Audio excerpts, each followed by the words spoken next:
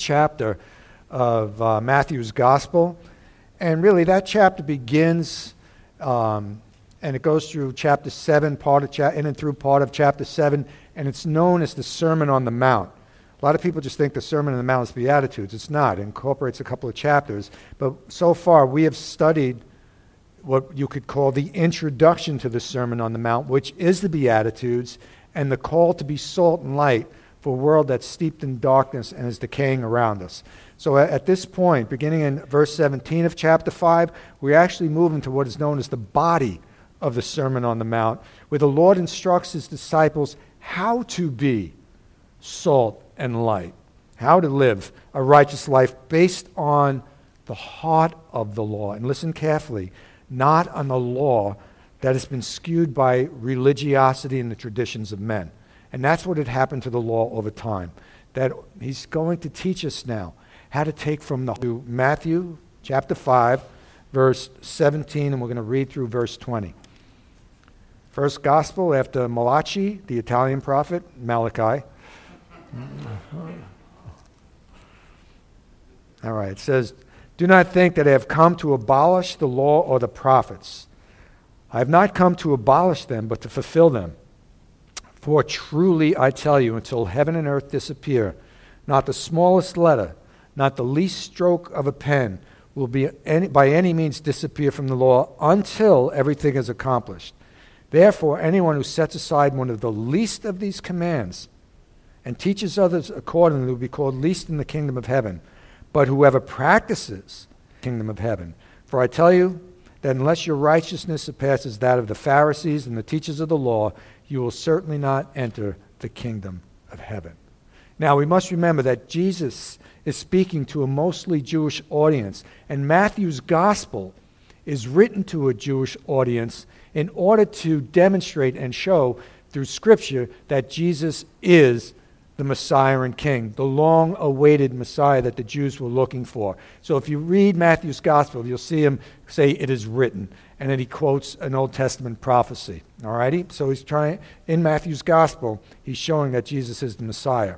And we also must understand that Jesus is accused by the religious leaders of the day for setting out to destroy the law of Moses and misleading the people because of his teachings and because of his actions. So, for example, if you look in Matthew chapter 12, the Pharisees rail him because he healed on the Sabbath. And they also chastised the disciples because they were walking along picking heads of grain in order to eat on the Sabbath. And then if you go on and look at Matthew chapter 15, the Pharisees also challenged Christ for breaking the traditions of men because him and his disciples ate with unclean hands. At this point, Jesus rebukes them because he says, you don't understand the heart of the law.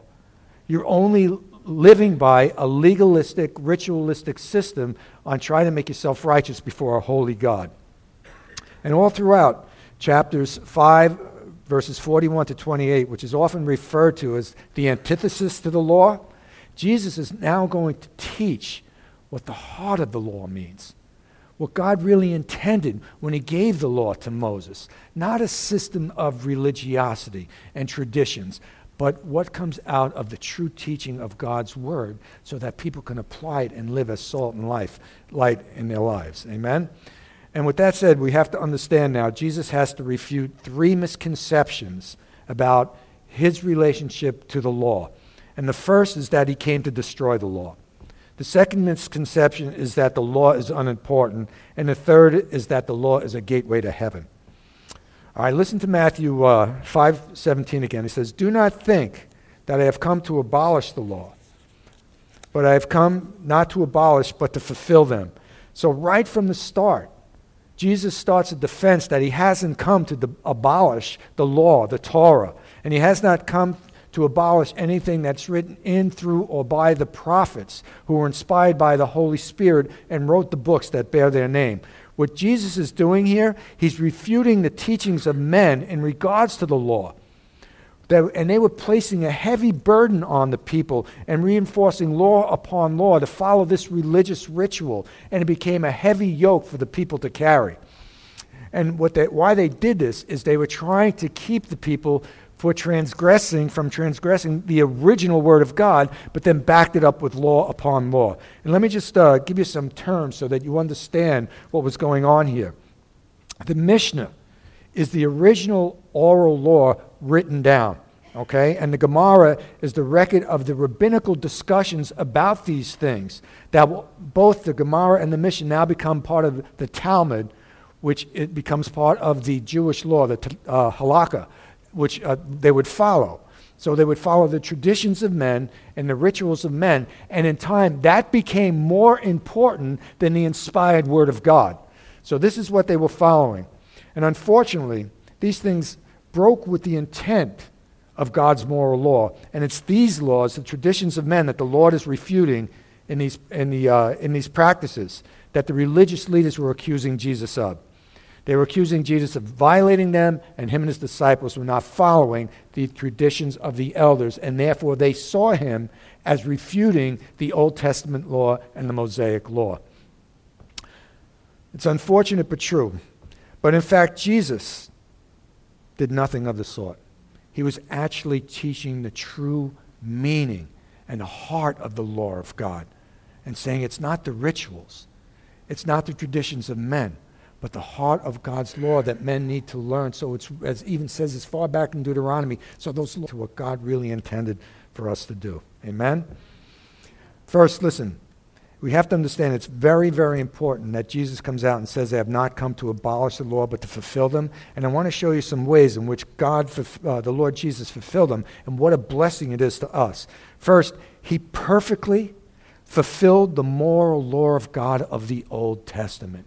He lived perfectly sinless and perfectly righteous. So in that way, he fulfilled the perfect moral law of God. And he is the only one, as the God-man, who did or was able to do that. Listen to what it says in 2 Corinthians 5:21. He, the Father, made him who what? Knew no sin, to be sin on our behalf, so that we might become the righteousness of God in him. So Jesus knew no sin. Hebrews 4:15. For we do not have a high priest who cannot sympathize with our weaknesses. Boy, we could stop there and do a whole sermon, because he sympathizes, he understands, not just sympathizes, but empathizes. He walked amongst us. He suffered, right? He saw the heartache and the pain. He was tempted, but he can empathize with our weaknesses. But look, one who was tempted in all things, yet without sin.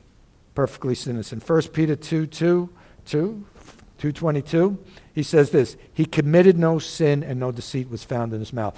He was perfectly holy, perfectly righteous, and perfectly fulfilled the moral law of God. Amen? And let's look at a second way the Lord fulfilled these teachings of the laws and the prophets. Now, we have to understand, in the original Greek, the word fulfill was used so that they would point to the fulfillment of the predictions of the Old Testament prophecies. So what it's saying here is that, in essence, Jesus came and he fulfilled all the Old Testament prophecies that were pointing to the Messiah. So he fulfilled them perfectly. And you can go back as far as Genesis 3:15 through the rest of the Holy Scriptures in Malachi, and go through and go through and go through. And Jesus is the complete fulfillment from Genesis 3:15 all the way up to Malachi.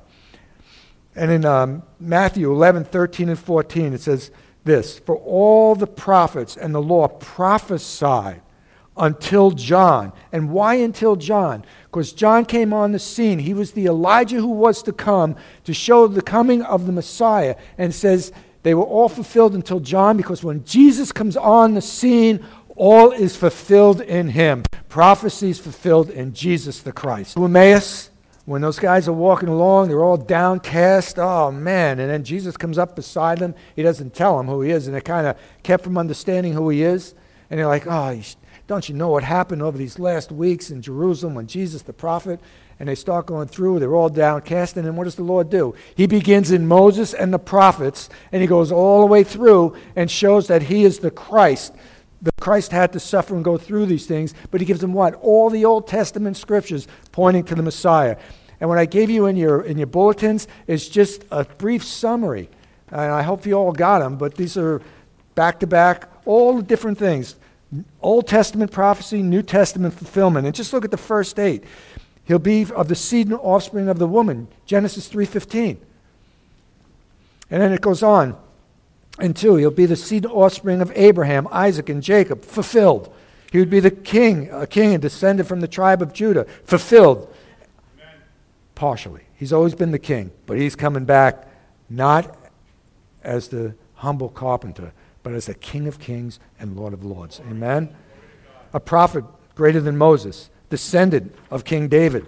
And go on, he would be born in, this is the time of year, born in Bethlehem, born of a virgin, and kings would come down and bow before him. And you can go through all those and see fulfilled in Christ. Old Testament prophecy, fulfilled in Jesus. And those 3 kings came, or more, we don't know exactly how many there were, bowed down and worshiped him as, praise Jesus. He is the fulfillment. So not only did Jesus fulfill the law in and of himself, but he was the fulfillment of all that was prophesied about the coming Messiah. Amen? And this actually leads to my third point of Jesus' fulfillment, in that the entire ceremonial law is fulfilled in Christ. Amen? Listen to me. From the blood of those animals that was shed to cover Adam and Eve, to go through all the book of Leviticus and Deuteronomy when it looks at what? All the blood that was shed by the animals for forgiveness of sin, whether it be the sin offering, the guilt offering, the Passover lamb, the Day of Atonement, were all pointing to the once-for-all sacrifice of the Lamb of God who would come and be the fulfillment of all that ceremonial law. Jesus, the Christ, amen? And that's exactly what John the Baptist says in John 1:29. Jesus comes walking up and he goes, "Behold, the Lamb of God who takes away the sin of the world," because he was the final fulfillment, sacrificial lamb who would complete the ceremonial sacrifices. Listen to Hebrews 10:11-12. It says this: "Day after day, every priest stands the same sacrifice which can never take away sins," but they were pointing to the one, if you will. But when this priest, Jesus, had offered for all time one sacrifice for sins, he sat down at the right hand of God. Never again does the sacrifice have to be done. It's finished. That's what he said on the cross. And in 1 Peter 3:18 it says, "For Christ also suffered how many times? Once for sins, the righteous for the unrighteous, that he may bring many to God." Once for all, finished, done. Family, Jesus was the culmination and fulfillment of all the offerings and all the sacrifices made for sin. That's why on the cross he said that. It is finished. No longer did you have to go into the Holy of Holies and make atonement. Not only atonement is done in Christ, complete forgiveness is done in Christ. Amen? So church, in this first major point, we have to see that Jesus did not come to abolish the law, but he came and completely fulfilled it. In himself, kept it. In himself, all the prophecies. In himself, the ceremonial offerings, all fulfilled in Jesus Christ. So he didn't abolish it, he fulfilled it. And I just want you to listen to some of these blessings that I have down here, which are an understatement, as a result of Christ fulfilling the complete law of Moses and the prophets. It says that now we are in Christ, does it not? Read one of TJ's favorite scriptures, Ephesians 1:3-11. In Christ, in him, in Christ, we are justified. And that term means it's just as if we've never sinned, and just as we have perfectly kept the moral law of God. And why? Because we're in Christ. And because he kept it, it's as if we kept it. So think about that. We don't have to walk under the bondage of the law, because in Christ it's fulfilled. Thank you, Lord. Now we're going to get to a point, doesn't mean we sin, but we don't have to be under that bondage. Amen? And listen carefully. We never have to offer any sacrifice for sin. Never. Or be worried, listen, about the consequential judgment for sin, because he became sin for us and took the judgment for us. And in Christ, we don't have to worry, because what? Read Romans 6. We died with him, we buried with him, crucified with him, resurrected with him. In Christ. Consequential judgments for sin because in Christ it was taken care of. What a blessing. But listen, I have down here, it does not mean that we walk in presumptuous sin. Oh, good. Jesus died. I'm in Christ. Now I can go out and do thus and such. Hogwash. Because, read it, God will not be mocked. A man sows what he reaps. I always get that reversed. So he sows what he reaps. There are going to be disciplines if we think we can go out and presumptuously sin against God. There are consequences. And also, personally, if you can go out and sin against the God who you worship and said, save your soul, you really better check your salvation at the door. Seriously. Because if you love the Lord Jesus, you're not going to want to sin against him. But when we do, we have a great high priest that we can come before and say, I blew it again, Lord. Please forgive me. And our sins are covered and forgiven. Amen. Not in presumptuous sin, but in the daily struggles that we go through, God forgives. All right? Now, with that said, let's go on to our second point of misconception, and it's found in verse 18 of Matthew 5. Let's read it again. For truly I tell you, until heaven and earth disappear, not the smallest letter, not the least stroke of a pen will by any means disappear from the law until everything is accomplished. Now, what Jesus is emphatically saying here is there's not one piece of the law that's going to be abolished. And as I did a little homework, listen carefully. He opens up with, truly I tell you. Look at that statement in 18. Truly I tell you. And that word truly is amen. Amen. So be it. Emphatically saying so to abolish until. And we'll get to that. And he says, church, listen, the absolute truth is stated emphatically. And he says not one in the Greek, not one iota. And in the Hebrew it's yod. That not one iota, not one yod of a word is going to disappear. And then he goes on and he says, and you have to understand that the iota or yod is like the English apostrophe. So not even a little mark is going to be abolished from the law. And then he says this, the least stroke of the pen, which is the tittle, which is the smallest part of the smallest letter of the Hebrew alphabet. Neither one of these is going to be abolished. In other words, the complete word of God is going to stand until the appointed time. So Jesus he's actually upholding the authority of the Old Testament scriptures. And that's very important to us also, guys. All right, he emphasizes their permanence until a set time. And what do I mean? Twice in this portion of Scripture, he speaks of permanence of Scripture until. Until what? Well, that's a good question. So why don't we answer it according to the Word of God? He says until something. Well, the first until speaks of the permanence of the Scriptures until the heavens and earth disappear. In other words, not one word will disappear from the Word of God until this current world system, this current world order disappears. And we know from Scripture there is coming a time when the current heavens and earth will be consumed by fire and disappear. So there is coming a time. All right? Listen, I want to give you some scriptures from Old Testament to New Testament that back this up. Isaiah 51:6 says, lift up your eyes to heavens and look at the earth beneath. For the heavens will what? Vanish like smoke. The earth will wear out like a garment, and they who dwell in it will die in like manner. But my salvation will be forever, and my righteousness will never be dismayed. And then he goes on to the New Testament, 2 Peter 3:10. But the day of the Lord will come like a thief. Be ready. Be ready. The heavens will disappear with a roar, the elements will be destroyed by fire, and the earth and everything done will be laid bare. And then finally, Revelation 21, the last book of the Scriptures. Then I saw what? A new heaven and a new earth. For the first heaven and first earth passed away, and the sea was no more. So there's coming a time when the current heavens we see and this earth will be consumed with fire and disappear, but God is going to create a new heaven and a new earth. Amen? So in light of these verses and the full counsel of God's word, we must understand that Jesus is stating by the words of Scripture that there is a permanence of the word of God until this heaven and earth disappear. All right? And the second until is very similar to the first. And what's going to be accomplished? All are waiting for the second coming of Christ. We're waiting for the rapture of the church. We're waiting what? To get resurrected bodies, to go to heaven, the millennial reign, the final defeat of Satan, and a new heavens and new earth. So when all that is accomplished, this will be done. It'll be done.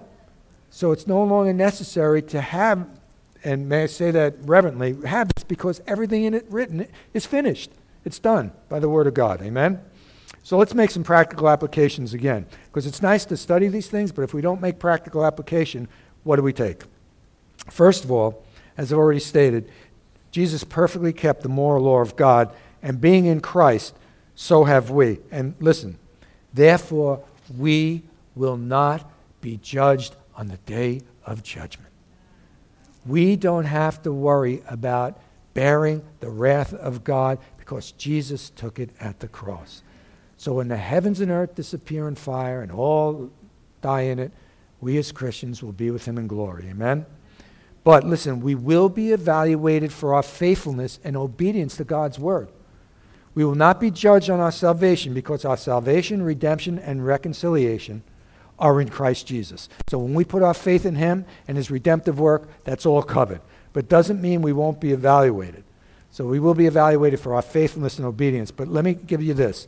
On the other side of the coin, if you have not placed your faith in Jesus Christ as Lord and Savior, you are going to stand before the King of Kings and Lord of Lords, and he will judge you according to his moral law, which no man, no woman is able to keep. And I would be quaking in my boots if every one of my thoughts, words, actions, attitudes over the last 62 years were played in front of me. I would cower. Think about it.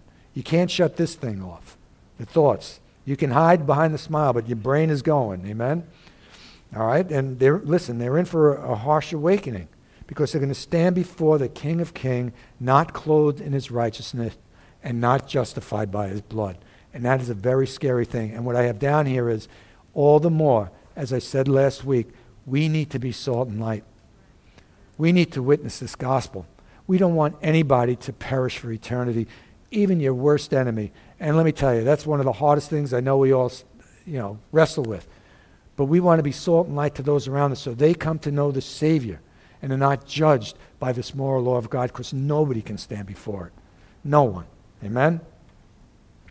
And before we move on, we should embrace the Lord's word here with joy and anticipation that not one piece of his scriptures is going to be abolished. And for the very reasons I said, we have heaven to look forward to. If all that happened in the first coming is going to be fulfilled, all that's happening in the second coming is going to be fulfilled, and we will be with him in glory forever. That's his promise.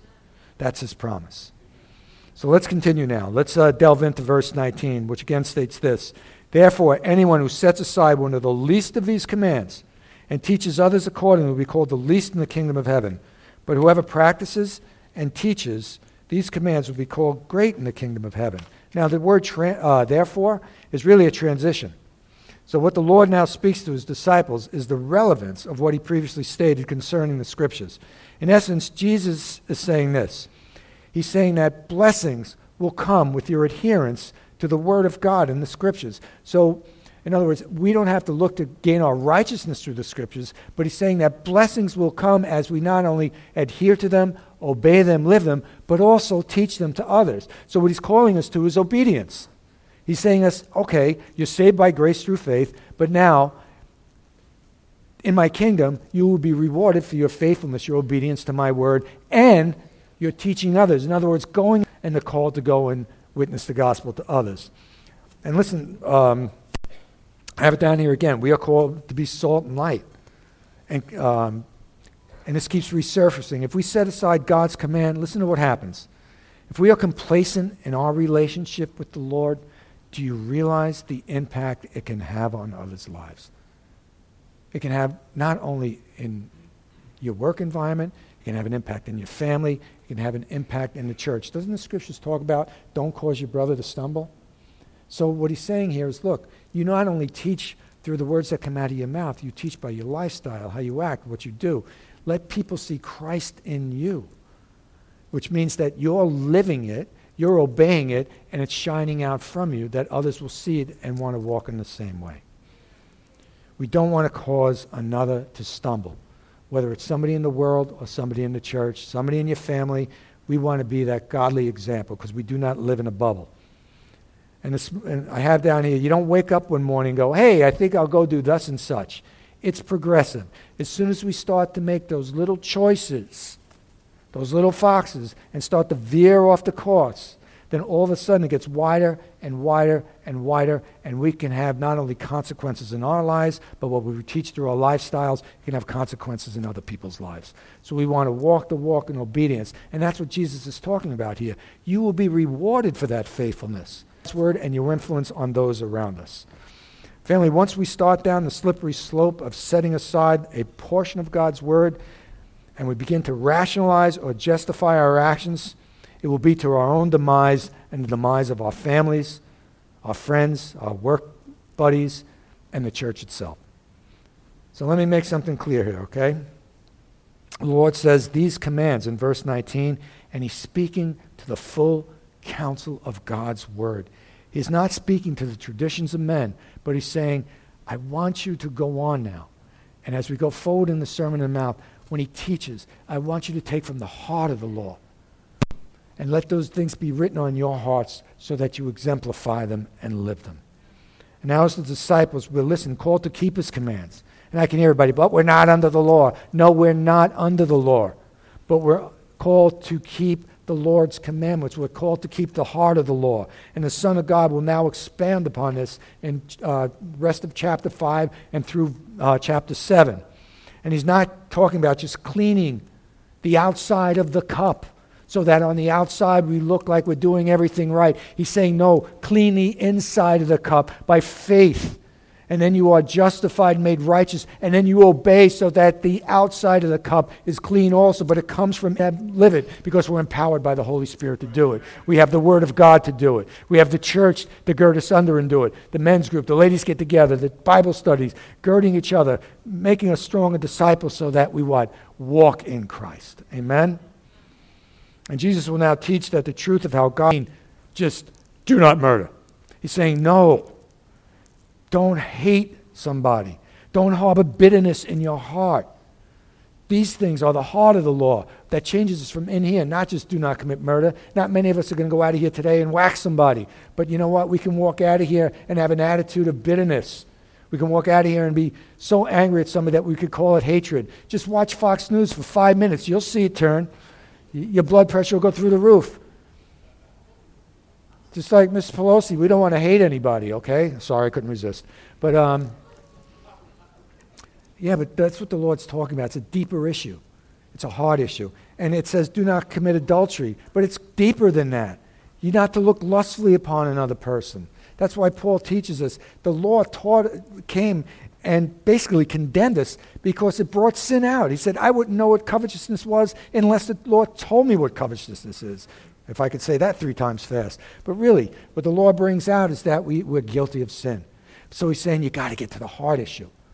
Be sanctified by the blood of Christ and get in the Word of God and live the heart of the law, not just the legalistic rituals and traditions of men. Be like Jesus. Be like Jesus. And he sums up the commands, and if Larry was with us, he would probably fall off his chair. He sums up the commands in 2 very powerful statements. Love the Lord thy God with all your heart, soul, mind, and strength, and love your brother as yourself. He says the whole law and the prophets are summed up in these things. Listen to Matthew 22, 34 to 40. This thing is driving me crazy. Hearing that Jesus had silenced the Sadducees, the Pharisees got together. One of them, an expert in the law, tested him with this question, Teacher, which is the greatest commandment in the law? And Jesus replied, love the Lord your God with all your heart, with all your soul, and all your mind. This is the first and greatest commandment. It sums up the first big 3. And then he goes on to sum up the last 7 when he says this. The second is like it. Love your neighbor as yourself. All the law and the prophets hang on these 2 commandments. And what do the 2 commandments start with? Love. Love God, an agape sacrificial love for the Lord, and love others, an agape sacrificial love for others. Because the hardest thing to do is give up self to love somebody else. Amen? But he's saying it's a sacrificial love, the kind of love that Christ showed us in his walk on earth. Amen? And then he calls us, keep those commands. First, John 14:15 says, if you love me, you'll keep my commandments. 1 John 2:3, by this we can be sure that we have come to know him, if we keep his commands. 1 John 5:3, for this is the love of God, that we keep his commandments. And finally, Matthew 7:12 says the same thing. So in everything, do unto others as you would have them do unto you. This sums up the law and the prophets. And we're able to walk this walk because, as I said before, we are filled with the Holy Spirit, and we have the instruction manual right there. But now as we turn to the latter part of the book and look at Jesus' teachings, he tells us, read the epistles. Do not harbor the anger and the bitterness, but turn in forgiveness. Don't steal any longer, but give. In Ephesians, that put on and put off. So this is how we live, by the word of God, but the heart of it. Amen? And I want you to see something else here in verse 19. It says that there's a ranking in what the Lord is saying here, but it's not that one person is more valuable than the other. What he's saying, that some are going to be called least in the kingdom of heaven and some great. And you know what that's going to be based on? Our faithfulness and obedience to the Lord now. He's saying no one person or other is greater based on our faithfulness and obedience to the law. And how do we know that? Look at the scriptures. Jesus said it, but look at 1 Corinthians 3:11-15. For no one can lay any foundation other than the one already laid, which is Christ Jesus. In other words, the only way we get in is in Christ. If anyone builds on this foundation using gold, silver, costly stones, in other words, by obedience, living the life, honoring God, or wood, hay, or straw, their work will be shown for what it is, because the day will bring it to light. It will be revealed with fire, and the fire will test the quality of each person's work. If what has been built survives, the builder will receive a reward. If it is burned up, the builder will suffer loss, yet still be saved, even though only as one escaping through the flames.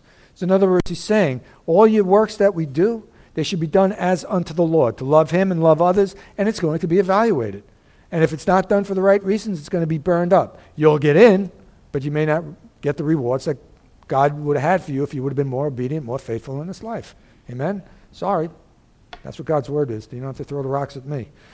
And now with that said, Jesus really stuns the crowd with this final statement. He says, for I tell you, unless your righteousness surpasses that of the Pharisees and the teachers of the law, you will certainly not enter the kingdom of heaven. Could you see these poor Jewish peasants and people that were listening to Jesus going, how are we going to be more righteous than those guys?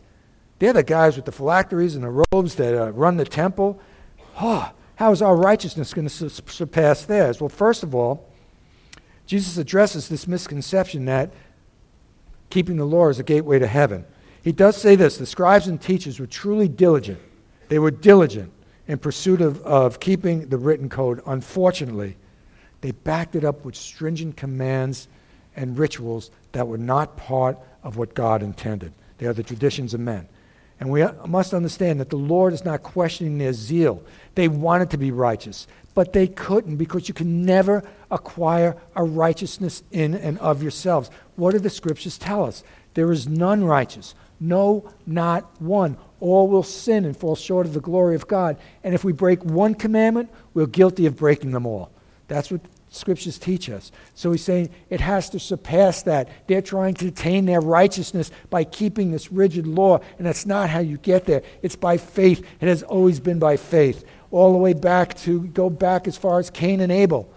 Abel brought a sacrifice because it was a blood sacrifice by faith. Cain tried to do it by the work of his hands. And on and on and on. Noah by faith. Abraham by faith. By faith, by faith, by faith. We cannot work to get into the kingdom of God. It's only by faith. Righteousness is by grace through faith alone, and then the works will come from them. Listen to Ephesians 2:8-10. Many of us can quote it. It is by grace that you have been saved through faith. And this is not of yourself. It's a gift of God. It's not by works, so no one can boast. We can't boast before the Lord. He finished the work, not us. And it goes on in verse 10 and says, for we are God's handiwork, created in Christ Jesus to do good works. Why? Which God prepared in advance for us to do. God's got something for all of us. We do it as unto him, so that he's glorified and others come to know him and others are edified. But it's always been by growing. They were trying to do it in their own strength, in their own righteousness, which was no righteousness at all. But it goes deeper, much deeper. Listen carefully. Let me get it straight. Taking the believer from an external adherence to principles commanded out of legalism to an inner change, driven by the Spirit of the Lord to emulate Christ. Do you see that? It goes from the external, not just keeping these rituals, to the internal, to emulate Jesus. Lynette was teaching about the fruit of the Spirit. As you go through those fruit, that's Jesus.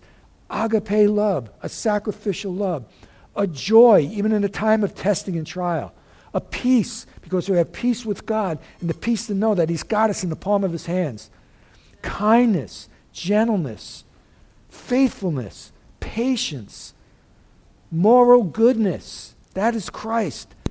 And self-control. Do you not think it took the Lord some control when they're railing Him in those trials, that He held back when He could have just went, goodbye, and everything done? But He had the self-control. Those are all fruits of the Spirit. So it goes deeper. We can't be surprised by the Lord's words and that He was adamant about clearing up the conception that a strict keeping of the laws was important. It was tantamount to heavenly security. In other words, it's going to show itself. If you say you have faith in me, it's going to show itself in how you live, how you speak, what you do, where you go, what your priorities are.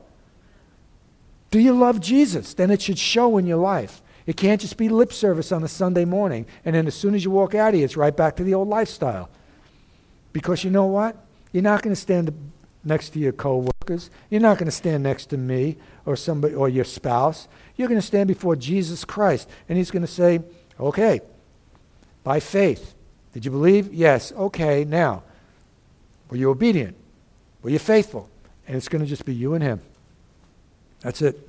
Nobody to say, and you can't say like, well, yeah, I was married to Attila or Mrs. Attila. You know what I mean? And that this is why I acted like that. Sorry, doesn't float. Were you who I called you to be? Amen? And that's one of the things I've learned. I'm really getting off here. Even with marriage, God, what I said in my son's marriage is that you make before God. I'm going to love you and cherish you no matter what that person does. You're making this vow before God, and you're responsible for it. Not that I abuse or anything like that. We got to get away from that. But in general, in the overall, you're responsible for the vow that you made. And so is the other, no matter who or what they are. All right? And we've seen it. You hear stories of how spouse just loved the other one into the kingdom. Amen? All right, I'm all over the place. All right. So it was not His purpose to destroy one portion of the moral code, but it would be fulfilled in men's hearts through a higher law, the law of agape, the law of sacrificial love for God, which would create in us a desire to love others as Jesus did, so that we fulfill those two great commandments. Amen? Family, listen carefully, because this next statement is really going to sum up the whole sermon. We are clothed in righteousness, and we're justified because of our faith in Christ. But now that we're in Christ, we're called to walk in righteousness. Do you hear me? Called to walk in righteousness with His moral law as our guide. What He will teach about in the rest of Matthew, this is our guide, our heart change. And church, as we do become more like Him, that's goal one. Do you mold us into the image of His Son? So as we become more like Him, goal one accomplished. As we influence those around us, goal two accomplished. Go and make disciples of all nations, teaching them what? To obey my commands and walk in me. So those are the two goals. As we love God and become more like Christ, goal one accomplished. As we go out and witness, goal two done. It's a hard issue that leads to obedience to God and love for others. It's very simple. So let me ask you today, have you given your heart to Christ? Have you believed into Him as the basis for your eternal salvation, or are you depending on something else? Because good works won't do it. Religious ritual won't do it. You can go to church every morning. You can say 10,000 prayers a day, but if you haven't placed your faith in Jesus Christ as your Lord and Savior, it means gugoots. It means nothing, okay? It's only faith in Christ alone. These things will fall short. They cannot attain a righteousness that God requires, because the only righteousness that will do it is the imputed righteousness of Jesus Christ. This is the essence of what Jesus is teaching in that passage that we looked at today. So let today be the day of salvation if you've never put your faith in Jesus Christ as your Lord and Savior. And for those who have placed their faith in Christ, let's purpose today to walk in righteousness and obey His commands because of the love that we have for God and the love that we should have for others, and not out of legalism. It's not done out of legalism, and we want to obey him. And let's reach out to others that the Lord puts in our path, and let our light so shine that they'll want to come to know the Savior that we profess, and they will have the same hope, the same assured expectation that we have of eternal life. Let me end with this. Jesus came not to abolish the law, but to fulfill it. And we should be thankful that he did. That we don't have to walk under the bondage of the law. That we're free in Christ. We're sanctified in Christ. We're justified in Christ. No longer do we need to worry about a sacrifice to do something to make ourselves righteous with the Lord. It was finished. And because we're in Christ, it's finished. We're justified, clothed in righteousness, but now he calls us to a life of loving him and walking in obedience to the heart of the law, not the legalistic traditions of men. And he's saying, now go also and be an influence in the world so others can have this same hope. Amen? Let's pray. Father, we thank you. We thank you, Lord Jesus, that you did not come to abolish the law, but to fulfill it. And in every way you did. You perfectly kept the moral law, my God, concerning your coming. And we know, because of the truth of your word, Lord, you will come back and fulfill everything that is written. And Lord God, we thank you that the ceremonial portions of the law are fulfilled in you, and there's no longer necessary a sacrifice for sin because you completed it all. And Lord, we thank you that through your Holy Spirit you indwell and you call us to a life of obedience, not to the legalistic traditions of men, but to the heart of your law, to love you and love others, my God. So we pray today through your Holy Spirit that you would help each one of us to walk closer with you, to become more like you, my God. Goal one accomplished. And then go out, Lord, ambassadors and witnesses you desire us to be, so that goal too can be accomplished. Lord God, we thank you that you called us out of darkness, and you've asked us to be light and salt for those around us. Help us, O God. And again, we thank you this morning for this portion of your scripture. And we give you all the glory, the honor, and the praise. And it's in Jesus' name we say, amen and amen.